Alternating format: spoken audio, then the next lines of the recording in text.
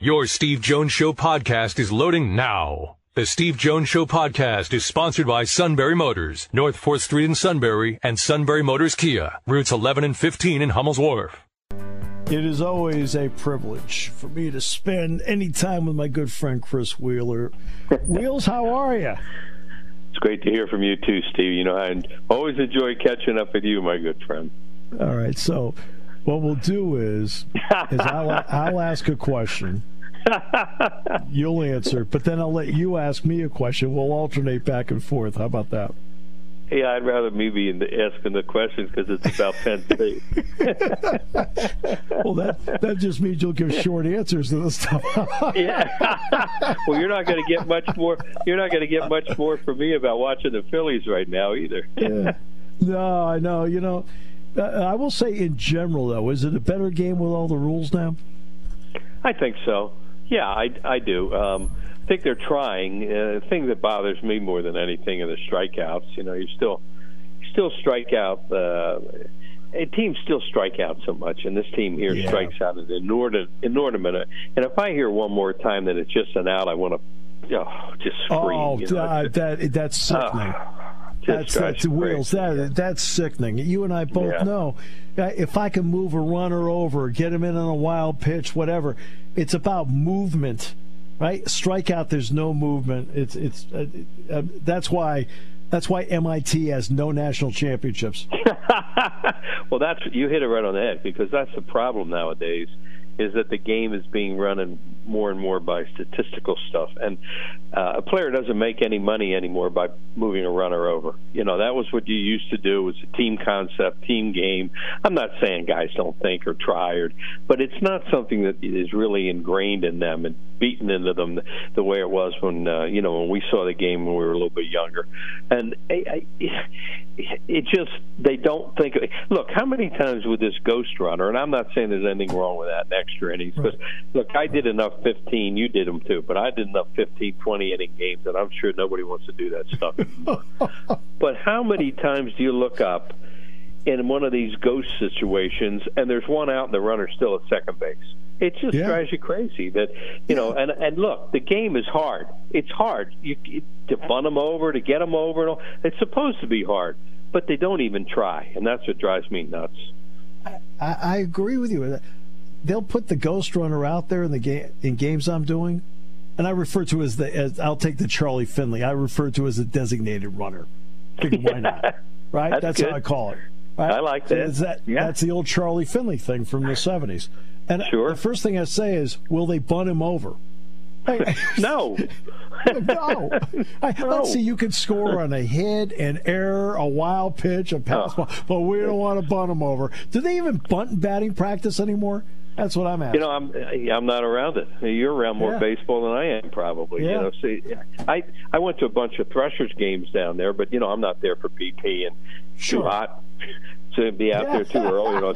So I don't know what they do with it. I'm sure they work on it a little bit, but Phillies had a situation last night where they're going to try and bunt with Sosa and bunt a couple guys over in the eighth inning, and he can't get the bunt down, which may not be his fault because he doesn't bunt. And then he lines into a double play because they got a kid on second base. It flinches. What's the cardinal rule about that? Line drive, you freeze. Well, it sounds easy in the game. For people who don't understand and don't like baseball, it's a really, really, really fast game down on the field. Unbelievably quick how fast things happen.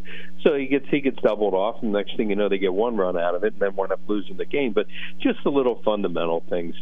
And the other thing is, I don't want to sound like a dinosaur, but I'm so glad I'm not doing these games because it would drive me crazy when that stuff happens. And they really have no clue of what they just did wrong. All right, your turn. All right, my first question, of course, is, and I hear you all the time, you and Jack, talking about you win the game up front, offensively and defensively. Great question. All right, is Penn State better? You know why they're better? I'll take you back to last season. Other Penn State teams, Wheels, would not have been able to absorb the loss of Olu Fashanu at left tackle last year. And Drew Shelton stepped in. What I'm seeing now is a team that has depth. So Hunter Norzad, in all likelihood, will start out at center. People forget Landon Tangwall missed 2/3 of the season. He's back at a guard spot. Sal Wormley, now 2 years removed from being hurt, I expect him to step up. Caden Wallace, Olu. Then you've got Shelton, J.B. Nelson. I mean, there's a lot of guys you can plug in. They can go as many as, to me, competently 9 guys that can play there if you need that to happen. Now we'll flip it to the other side. The defensive ends, Chop, Adisa Isaac, terrific players. But then you add in Dennis Sutton, who I think is poised to have a huge season. And Amin Vanover. People are concerned about tackle. I'm not so concerned about defensive tackle anymore. And Devon Ellies is the leader there. But they can go, I think, 5 or 6 guys. It's the depth of this team that I think, Wheels, is the difference maker. I think it's the deepest team Penn State's had since 2008. Yeah, and you didn't even talk about the linebackers and secondary, Brett, with everything, right. From our kid down here in Philadelphia, who's turned out to be such a great linebacker last year in the secondary. Goodness. So, they should be good defensively, right? Right, and so you've got Abdul, which you just talked about. Yeah. By having him in there to go with Elston and King, you can now move Jacobs out to more of the field area, where Jacobs is excellent in coverage, very good against the run, and if you blitz him, he knows how to time it and he knows how to scrape, and that's really important. King should be one of the top corners in college football. He has all the ingredients that you and I are asking for, Wheels. Johnny Dixon, I go back to the Rose Bowl, and there's no Joey Porter Jr., but Clark Phillips also opted out of the game for Utah, their top guy, who played really well against USC in the Pac-12 championship game. And somebody asked me about the loss of the 2 corners. I said the difference is Penn State has Johnny Dixon and Utah doesn't. And It showed up in the Rose Bowl. Dixon played really well. Utah's guys did not. Right? And Dixon's going to get his shot. Then you get Daquan Hardy. And watch out for a youngster by the name of Cam Miller, who's going to rotate in a lot, Wheels. And I think he's going to be able to play well. Now, the safety spot, Keaton Ellis is the leader back there. Reed is the other safety. Then you've got behind them Zakee Wheatley, Mekhi Flowers, and then a guy that I say is out of central casting, KJ Winston. We need here to cast somebody to play safety in this movie. I'd like him to be about 6'2", 6'3", completely cut, can run a sub 4.4, and can play the run and the pass. I'll take 21 over here. He looks pretty good. Wow. But they really have done a great job. All right, I got to have one more. If you have another baseball one, sure. I gotta ask. Obviously, the running back situation's to the moon after watching those guys last year and adding the transfer and all that. But what you watch? Is it Aller? I want to make sure I say it right. Aller. All right, it's Aller. Drew Aller. How good is he right now, and how good can he be? He's made great progress in a year. The ball comes out of his hand a bit differently. So let's just take some of the great pitchers you watched in your lifetime. Right? When you watch some great pitchers, didn't you feel like the ball came out of their hand differently? Oh yeah. Oh, that's a great way to put it. And you watch college quarterbacks, and something guys like you have taught me is I watch how they make their sideline throws, their deep sideline throws. Yeah. And you can just see right there when the ball comes out of their hands, and a guy breaks on the receiver but can't get there in time. That's when you always think, well, he's got like a Major League Baseball pitcher's arm too. You're right.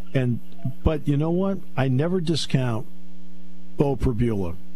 He is a bigger, stronger, and even a little quicker Trace McSorley. Wow. I really like Bo a lot. Now, Drew is going to get the first shot at this thing, and he moves well in the pocket. He's not a scrambler, but he's an exponentially better runner, point A to point B, than people realize he is. And, a lot's going to hinge on what he does. But he has a lot of potential, which is a very fancy way of saying in this level, you haven't quite done it yet, but he has a lot of potential. Right. But to have two quarterbacks, because let's face it, like you guys always say, you're one play from needing the next guy. So to have two quarterbacks and you feel are potential to be big league in this conference is, that's very comforting to us fans. By the way, I'm going to be up for the Indiana game this year. We're finally going to Renee and I are finally going to get to a game. The COVID thing and the Nittany Lion Indian, the whole thing with me. But we've made arrangements, got a place to go stay at the Penn Stater and everything. So hopefully I get to catch up with you. Oh, that'd be great. We're outside the tunnel now, as a matter of fact. Oh, so is that right? Yeah, they put us outside the tunnel. Okay. On some big stage. It's So he said, "You're on the big stage now." I said, It's just more steps to get up. I mean, that's well, it's more room for Roger. Yeah, exactly. Roger needs the room to operate, Wheels. See, this is what we do. We talk. I mean, I asked one baseball question, but you know what? The one part of your answer I resent, and I do mean this, is that there's certain ways of doing things, and you're never a dinosaur for pointing out how it should be done right. Yeah. Well, I appreciate you saying that. I always wanted to not be the I'm not on the air now, so I don't have to think about it. But I never wanted to be the one that won't change. And you know what I'm saying by that too. Sure. You could be the same way as a football announcer and get all out of sorts because down in distance, there's the sidelines are empty and on every play because that's what you do nowadays. That's the way the sport is. The same guys aren't playing all the time. Well, and I'll give you an example. I mean, Penn State uses an H-back, not a fullback. Okay. Right. There you go. Well, I'm perfectly fine with whatever works. I'm perfectly fine with because to me, you either adapt or you lose. So they feel that's the best way to do it. I'm not going to sit there and go, bring a fullback in. And you notice in the NFL, once in a while, a Kyle Juszczyk will be used, and he's effective. But, it just depends on who you have personnel-wise. So I don't worry about that stuff. So I think you and I have adapted pretty well over the years. You don't look for the tailback with a fullback in front of him anymore. That was the old days. Right. Not even Michigan does that. They're like the last ones. Not even Michigan does that. That's a good point. Good point. How do you feel about the realignment? I think that it's going to stay stable for the next 5 years once the Pac-12 is settled. I think the Big 12 improved itself. The ACC is financially stuck. Texas and Oklahoma and USC and UCLA are major league additions to two major league conferences, and that's why there's a financial separation between the two. Yeah. Well, that's what it's all about. We all know nowadays it's all about money. Unfortunately or fortunately, that's what makes it go. And that's another thing where you can't stick your head in the sand with the NIL stuff and all and pout about it and everything. You got to go along with it or get buried. Exactly. Perfect way to phrase it. That went fast. Thank you so much, my friend. We will talk again soon, and I can't wait to see you. Yeah, we'll make sure we get together. Do you do an afternoon show in State College on Fridays? I do it from 11 to noon. Okay, well, maybe we'll catch up that. Yeah, I'll look for you. We'll talk. Thanks, my friend. Great, Steve. Anytime. It's great talking with you, too. Tell Renee I said hi. Will do.